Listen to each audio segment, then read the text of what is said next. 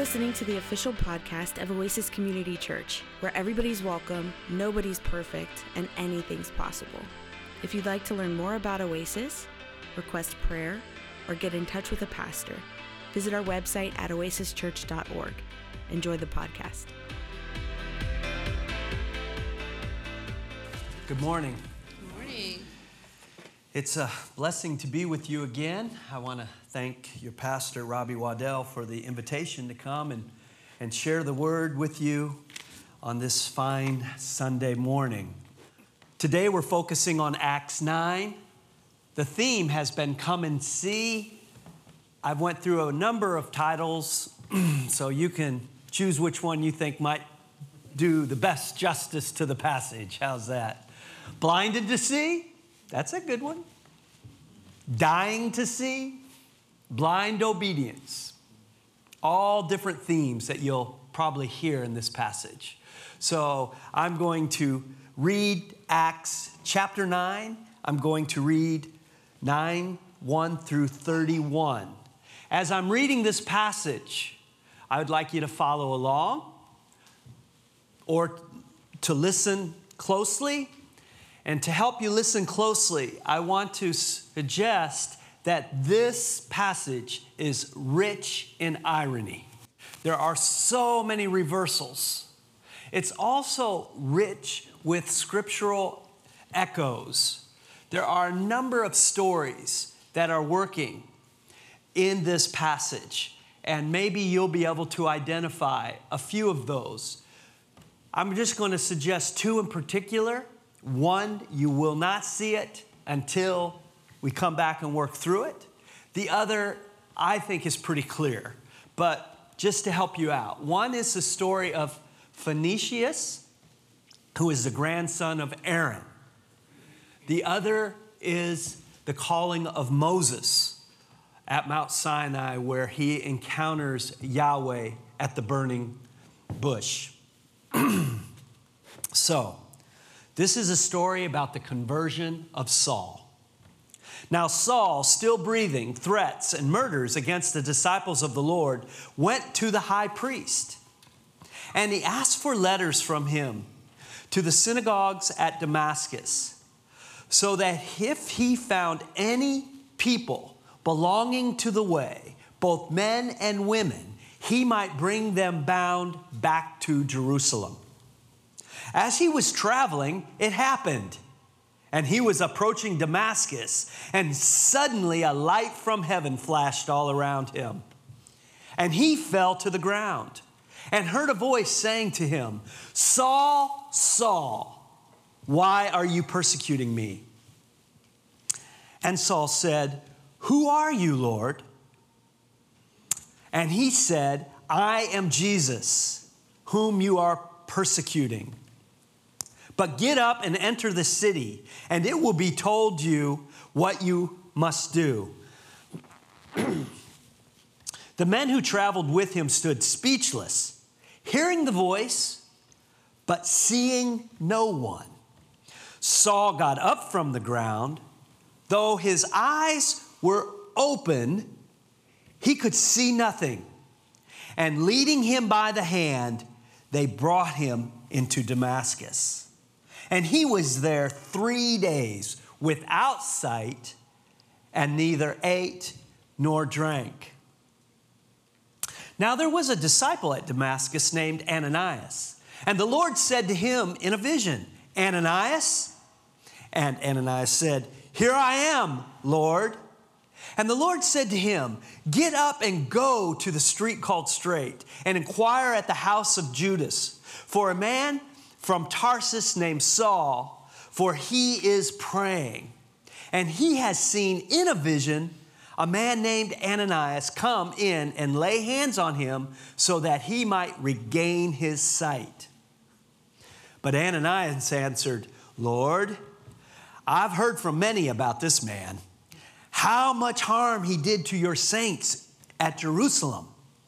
And here he has authority from the chief priest to bind all who call on your name." But the Lord said to him, "Go, for he is a chosen instrument of mine to bear my name before the Gentiles and kings and the sons of Israel. For I will show him how much he must suffer for my name's sake." So Ananias departed and entered the house. And after laying his hands on Saul, he said, "Brother Saul, the Lord Jesus, who appeared to you on the road by which you are coming, has sent me so that you may regain your sight and be filled with the Holy Spirit." And immediately there fell from his eyes something like scales, and he regained his sight. He got up and was baptized, and he took food and was strengthened. Now for several days he was with the disciples of the way there at Damascus.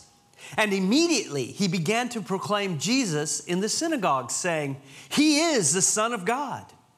All those hearing him continued to be amazed and were saying, "Is this not he who in Jerusalem destroyed those who called on this name, and who had come here for the purpose of bringing them bound before the chief priests?"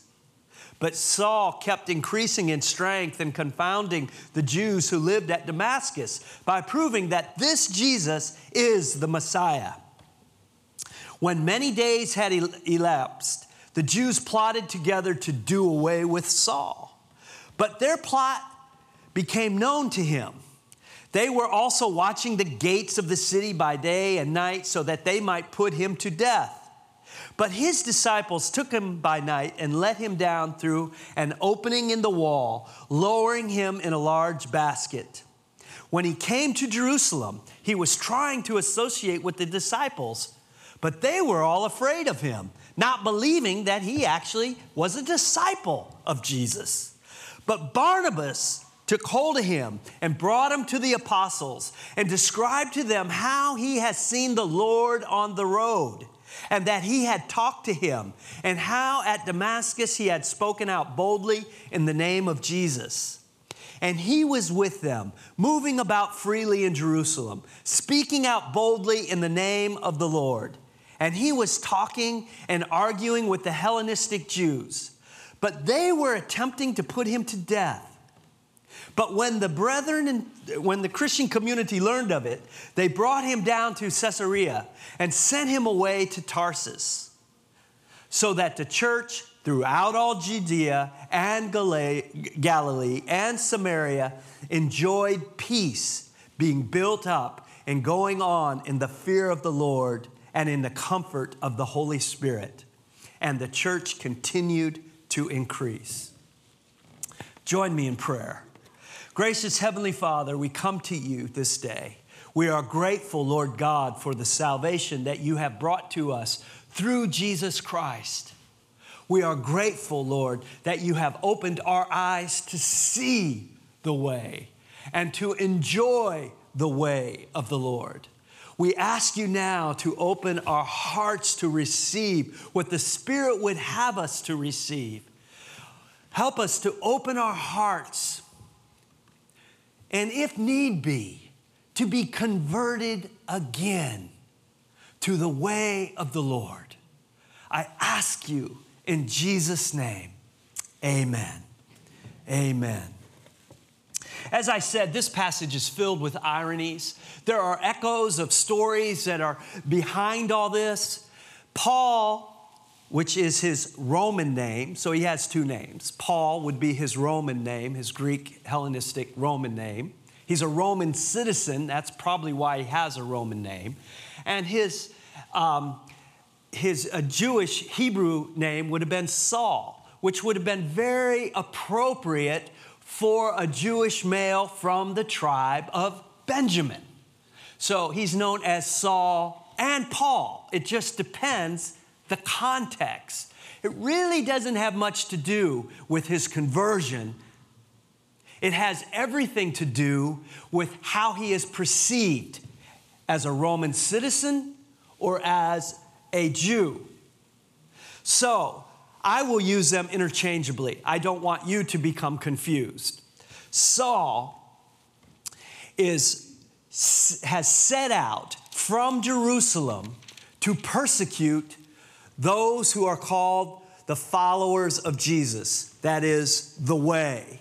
This is a very important word that appears in Acts, the way. It reminds me very much of the opening psalm. Are you going to choose the way of the Lord, the way of the righteous, or are you going to go the way of the wicked, the way of the ungodly? Are you going to be on God's side or against God? Salvation, first and foremost, is about a journey. It's about a way. And that way is directed to us in this passage through Jesus Christ. Jesus of life. And these earlier followers of Jesus were known as the way. Paul is setting out from Jerusalem to persecute these followers, these Jewish followers. Acts is framed by this sense of persecution. We see that in Acts 7, Stephen is stoned. And who is there approving of this biblical form of capital punishment, stoning? It's found in the Old Testament. None other than Saul. It's what Stephen says and what happens to Stephen that should trouble all of us. And what do I mean by troubling? It is Stephen who is giving testimony of who this Jesus is. The crucified one is actually resurrected and alive. This Jesus is just like the prophets of old, of which you constantly persecute and kill. And it's with these words, this history of Israel and its resistance to the way of God, that brings about his own demise. They stone him.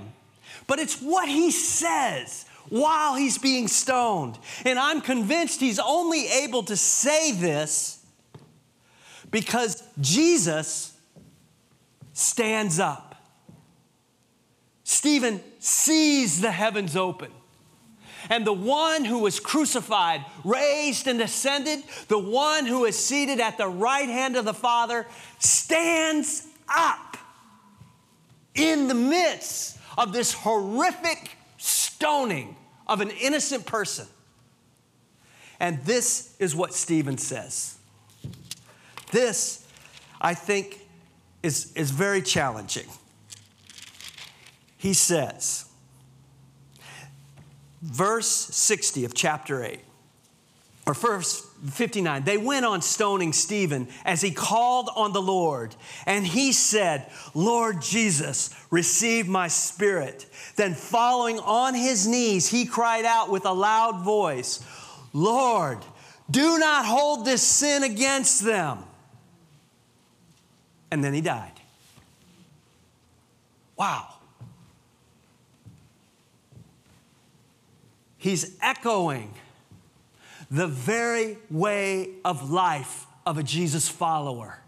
The way of life of Christ is called the cruciformed way. He is dying to see. It's not that death is a good thing. We know that Jesus came, God sent Jesus, not to kill, but to bring life. Not to destroy, but to bring life. To destroy all those things that kill, steal, and destroy. So it is in that context, Saul sets out, and he is a zealot. He is passionate about Yahweh. He is committed to Torah, the instruction of the Lord. He's committed to the way of Moses and the teaching, the inspired scriptures, as we call them. This zealot is persecuting Jesus' followers. Why? I mean, what was the big deal? They just claimed that this particular Jew is the Messiah. Others had done that. But what is so troubling to Saul about all this? Saul is concerned to bring purification to Israel. They have become polluted. and misled by this sect, this group. They're declaring that this man, this Jesus of Nazareth, is the Messiah, the one who was crucified and cursed and died. That is how Paul understood this Jesus. He was crucified, and therefore he was cursed. So the law teaches that. Cursed is anyone that hangs on the tree. And he's dead. He's convinced he's dead. How could these people be saying he's alive? Not only that, these people are hospitable. We know that Yahweh didn't make covenant with everybody, but just the descendants of Abraham, Isaac, and Jacob, not non-Jews. How is it that you can embrace these foreigners, these aliens, these individuals who are far from God? Did not even Yahweh declare to them at times, purify the camp, kill anyone who's not Jewish?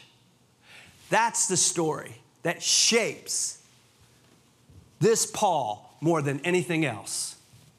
It is a biblical story. It's about Phoenicius. You can read about it in Numbers 25. The people are rebelling against Yahweh, and a plague is breaking out as a result. And they're intermarrying, and they're committing immorality. They're worshiping a false god. And here comes this man with a Midian woman, his consort, and he's in front of the elders, probably in a boisterous way. And all of a sudden, Phinehas gets angry. The scripture says he takes on the jealousy of the Lord and takes a spear and kills them both. And the plague relents. It says in Numbers 25 that action justified Phinehas. By this act, he has been justified.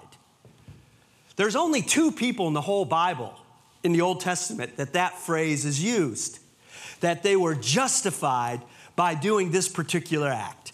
Phinehas, who God rewards with a perpetual priesthood. I mean, Yahweh rewards him with a perpetual priesthood. That's what it says. And Abraham. By faith, he was justified. This by being justified is going to be picked up by Paul. You're probably asking me, why am I spending so much time with Phoenicius? Because it is Saul the zealot who feels is the only way to honor Yahweh is to invoke violence in the name of Yahweh for the sake of the people of Israel. If we can destroy this group, if we can kill them out, surely Yahweh will rise up this nation again, Israel. The irony here is the one who is persecuting encounters the very one he thinks is dead, Jesus of Nazareth. He encounters him on the way. And he responds this way. First of all, the language is very clear of Moses' encounter of Yahweh. Saul, Saul, Moses, Moses. Saul, Saul, why are you persecuting me? Saul is shaped in the understanding. He's not making a confession of Jesus is Lord. He's recognizing that this is an act of God, like the prophets of old who have these encounters.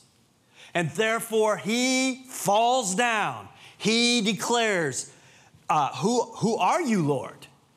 He knows this has to be connected to God somehow. And yet he is not sure exactly whom has encountered him. He says, I am Jesus, whom you are persecuting. What?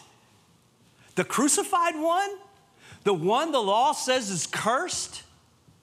The one these others were declaring is alive, is actually alive? And so he is told what to do. The one who is given papers to bind and lead back and persecute and purge Israel is now bound. And he is being led by the very ones he wanted to bind and persecute. In this process of 3 days, Paul is going to make a conversion. That conversion is a way of understanding Yahweh. It's a way of understanding God. He does not cease to be a teacher in Israel. Acts is very clear. Acts begins by talking about, in chapter 1, the refreshing of Israel. He is still a teacher to Israel. However, he is being persecuted by the unrepented Israel. Those who are the refreshing of Israel, the way, the followers of Jesus, this is the community that he now converts to. And with this conversion comes a change in the way of doing life. Instead of violence, instead of coercion, he has to take up the cross. It's a non-violent way of life. That's why we're all dying to see Jesus. We're called to follow this way, and it makes no sense to us. How can we ask God to forgive somebody who is killing godly people, innocent people, or somebody that didn't do anything? We understand if somebody's out there murdering, killing, doing things, but why Stephen? What is the depth of this compassion? This is clearly seen as part of Paul's calling. God is not a God of exclusion, but God is a God of inclusion. So when Paul converts, he moves away from Moses and embraces Jesus. He now interprets Torah through Jesus Christ, through the teachings of Jesus. Like Jesus said, the law, the prophets, the writings, all this point to me. And Jesus said, they're all fulfilled in me. It is a major change. It's not an easy thing to think that somehow God, who seemed to endorse this particular way as told in Scripture, that is, violence is the way of Yahweh, is now transformed into a non-violent way of living. The church, the community called The Way, is really an alternative group in all the nations. So this way, this conversion, it involves 3 things, 3 elements. He is converted to Jesus. He doesn't deconvert from Yahweh. He believes that there is one God. Hear, O Israel, the Lord thy God, the Lord alone. The Shema had never changed. He understands that. What he now understands is that the Messiah came to show us a way that would lead us into further truth and understanding. Therefore, he'll say in a letter that the law was a tutor, like when you're adolescent children. It had its time, but it is fulfilled. We don't live lawlessly. We don't live immorally. We live a way of hospitality with integrity as following Jesus Christ. So he is converted to Jesus because he encounters Jesus. His act was a reckoning to him for righteousness, just as it was for Abraham. By faith we are saved through grace, and it is a gift. Also, Paul is now converting in a process. So there are 2 things that happen in conversion. We in our churches, we love the dramatic change, so we emphasize such a dramatic change that for our children growing up in the church, when they never really knew a time when they didn't have a personal relationship with Jesus, it's kind of hard to make sense out of all that change. Like, I guess Melissa always talks about how she got convicted listening to the Bee Gees. And I'm thinking, the Bee Gees. My goodness, how safe is that? Bee Gees. I'm listening to the Highway of Hell on my first DUI in a car wreck. I'm thinking, something, dramatic change? Call upon the name of the Lord to be saved meant I had to change my way of life. Calling upon the name of the Lord for Melissa was a regular habit of a person who loves God. So either we overemphasize this dramatic change or we dismiss it altogether. Like, hey, we're all okay. We're not all okay. We're really not okay. The good news is that God comes to us, and it is God who converts us to Jesus in the way of Jesus. And I'll be honest with you, converting to the way of Jesus, that is obeying everything Jesus taught us, which it says in Matthew 28, go make disciples of all nations, baptizing them in the name of the Father, Son, Holy Spirit, teaching them to obey, requires a lifelong conversion for many of us.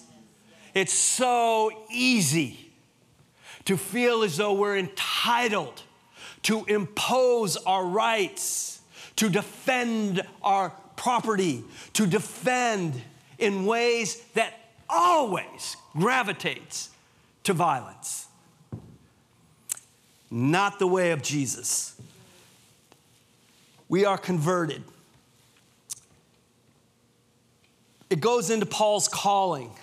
He's a chosen instrument. Acts 1:12 talks about the 12 being chosen instruments. Acts 1:2. Acts 6:5, the 7 are chosen instruments.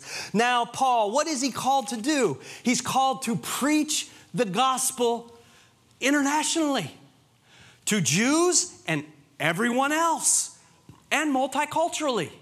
This is a challenge. It was a challenge for Peter to enjoy seafood. I'm sure it was a challenge for Paul as well. He lived a certain way of holiness unto the Lord. Without it, you shall never see God. All of a sudden, what is understood to be holiness is kind of changing a bit. What does it mean to be holy? It's to love God with all our heart, soul, mind, and might. It is to love our neighbor, which now includes enemies. Now we're back to Stephen as an example. How do you love your enemy? When they're killing you, you ask God to forgive them. That's why I say it's ridiculous. This is why Paul says that the preaching of Christ is absolutely ludicrous to the Greeks. To think that this person was raised from the dead. And it's a curse to the Jews. He was hung on a tree. But this is the heart of salvation. This is the way of the cruciformed way of life. So coming in closing here, Jesus says, I'll show him how much he's going to suffer. Suffering, like Jesus, is not incidental to salvation. It is an ingredient, an integral aspect of the cruciformed way of life. Are you saying I need to suffer in order to be saved? No. I'm saying you're suffering because you are saved. Yeah. Suffering is not a condition for salvation. Suffering in the world by others who don't understand, who find this nonviolent, peaceful way of life threatening. There's another irony, right? I can never figure that one out. These people are nonviolent, and yet you want to kill them because it's threatening to who? Who are they threatening? That they're not jumping on board? They're not going to kill you. They're going to pray for you. They're going to help you. Anyways, suffering is not a condition for salvation. It's a consequence of being faithful to the calling of God on your life. And as if we would have had time to work through this, you would see that Paul can only be faithful to the calling because he embraces Jesus as a way of life. He has a change, deep change of understanding that, okay, things have changed. I may have clearly misunderstood what Phineas' story should have done for me. However, if I'm going to follow the way of Jesus, the resurrected Messiah, It means that I don't abandon the scriptures. It means they're reinterpreted in light of this way. Therefore, they become a living letter instead of a dead law. And this suffering then is simply a consequence of our faithfulness to the Lord. And we can't do this by ourselves. Saul did not do this by himself. Saul embraced Jesus, found liberation from sin, a way of life because of the community. While he was blind, a threat.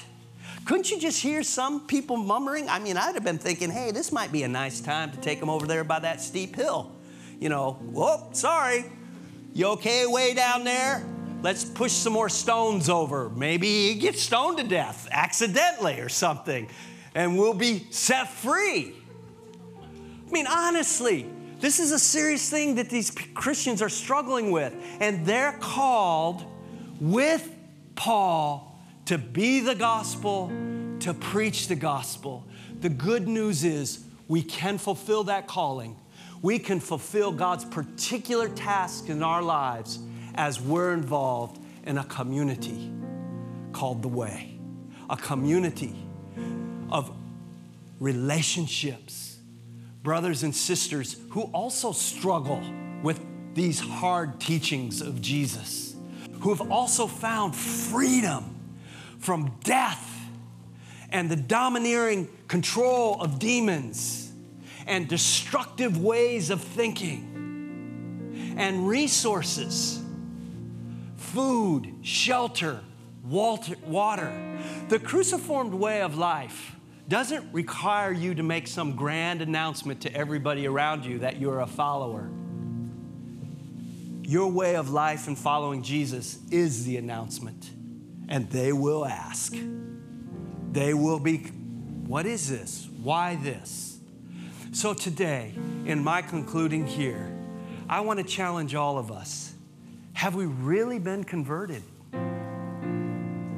Do we really want this way of life?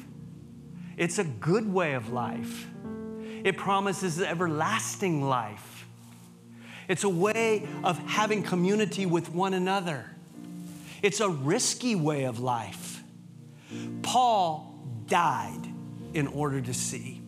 Like Paul, when you were water baptized, you died. The life you now live, you live in Christ Jesus, the living one, who strengthens us to be faithful in our relationships, who helps us, who will even stand up in the most difficult, dark time, our own death, especially at the hands of others, to strengthen us. Why? Not because God is a God of death, but it is God who is the God of life. And in those death moments, the glory of God comes down and it shakes the ground around us. People will hear, people will see, but they will not understand only until there is the proclamation of Scripture and their own encounter with the living Christ. So today, I just ask you as we move forward, will you join me in converting and following the crucified one, to be identified with the people in Acts calls the way? How do we do that? Acts says, those who call upon the name of the Lord shall be saved. God desires everyone to be saved. Paul's going to preach to everyone and anyone who will listen. The only prerequisite to coming into this way of life is that you have to die in order to see. And that is a death that is in the one who is now living at the right hand of the Father. A death we call water baptism, so that we can live today and everlastingly in the hope that the one who calls, the one who creates, will make all things right. It is God who vindicates, It is God who will set all things right. We hope you were blessed by today's podcast. If you liked what you heard and want to support us, you can do so by subscribing wherever you listen to your podcasts. You can leave us a review on iTunes, and if you want to contribute to Oasis financially, you can go to oasischurch.org. May the Lord bless you and keep you, and may God's face shine upon you and give you peace. Amen.